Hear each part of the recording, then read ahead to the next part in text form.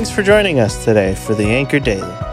We are reading through the books of Acts, learning about the early church and the unstoppable power of the gospel. Listen close as we dive deep into Luke's and Paul's accounts.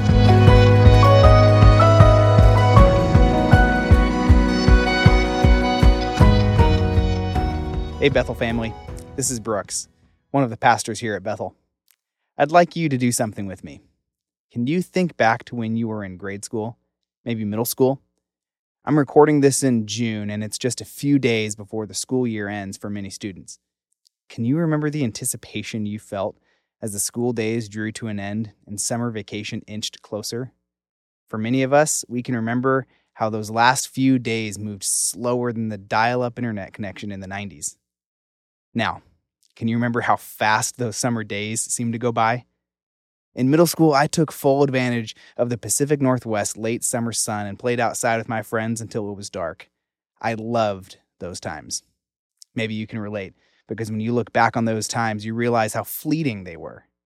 Time marches on, and while we may feel like it slows down or speeds up, it always just keeps going. Our days might be full, or they might be empty. They might be enjoyable, or they might be miserable, but everyone's days just keeps marching on. What does this have to do with the passage we're reading today? 1 Corinthians chapters 7 through 9, our writer Paul wants us to look at life through a certain lens, one that does not come naturally for us. Chapters 7, 8, and 9 talk about very earthly things like marriage, being unmarried, eating food, laboring for money. Well, we could dissect the small meanings of Paul's instructions around singleness or marriage, or what constitutes as, quote, meat sacrificed to idols, unquote, in today's culture. I want to read one sentence that I think encapsulates all of Paul's arguments in these chapters. 1 Corinthians 7, verses 29 through 31 says this: "This is what I mean, brothers. The appointed time has grown very short.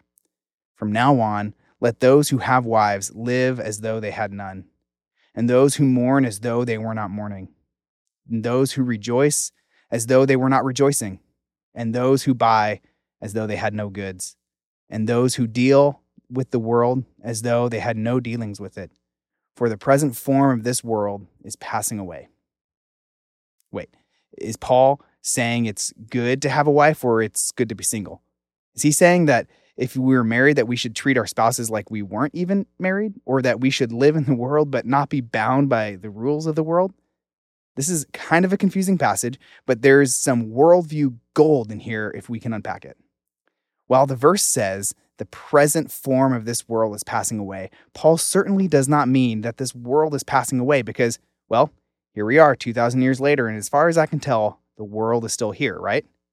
No, Paul means that the form of this world, the day-to-day affairs of this life, the things that we attend to, the events that take up our calendar and occupy our time and our mind, they are not eternal.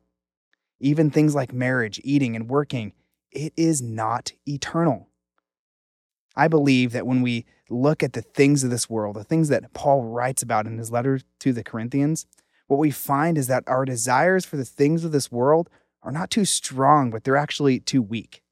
I believe that we actually have far too little concern and understanding about the things of this world, while God wants to give us a much higher and better view of how our lives engage in a temporary world.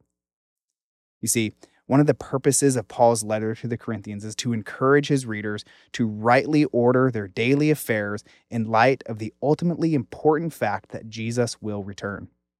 He does this because our temptation is to attend to non-eternal things as if they had eternal value.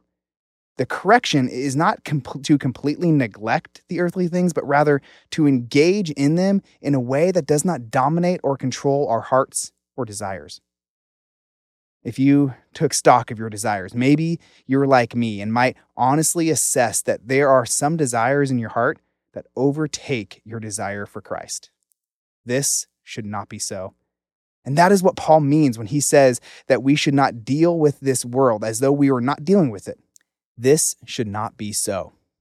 That is what Paul means when he says that we should deal with this world as though we were not dealing with it. Our desires in this world should not overtake our desires for Jesus. Do you have an exquisite wife or husband? Be careful not to let his or her beauty overtake the beauty of Christ. Do you have an incredible freedom in singleness? Be careful not to let that freedom overtake the freedom you have in Jesus. Do you have a fulfilling career or family life?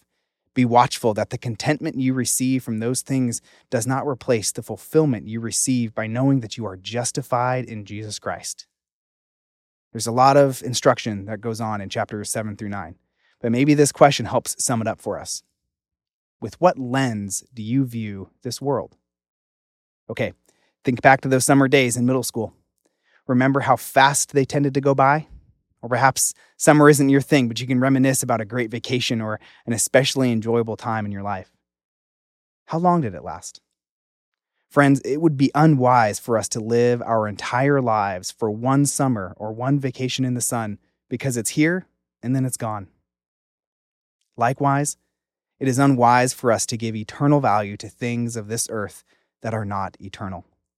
May God give us grace to be married like those who are not married, to mourn like those who do not mourn, and to live in this world as those who do not ultimately live in this world.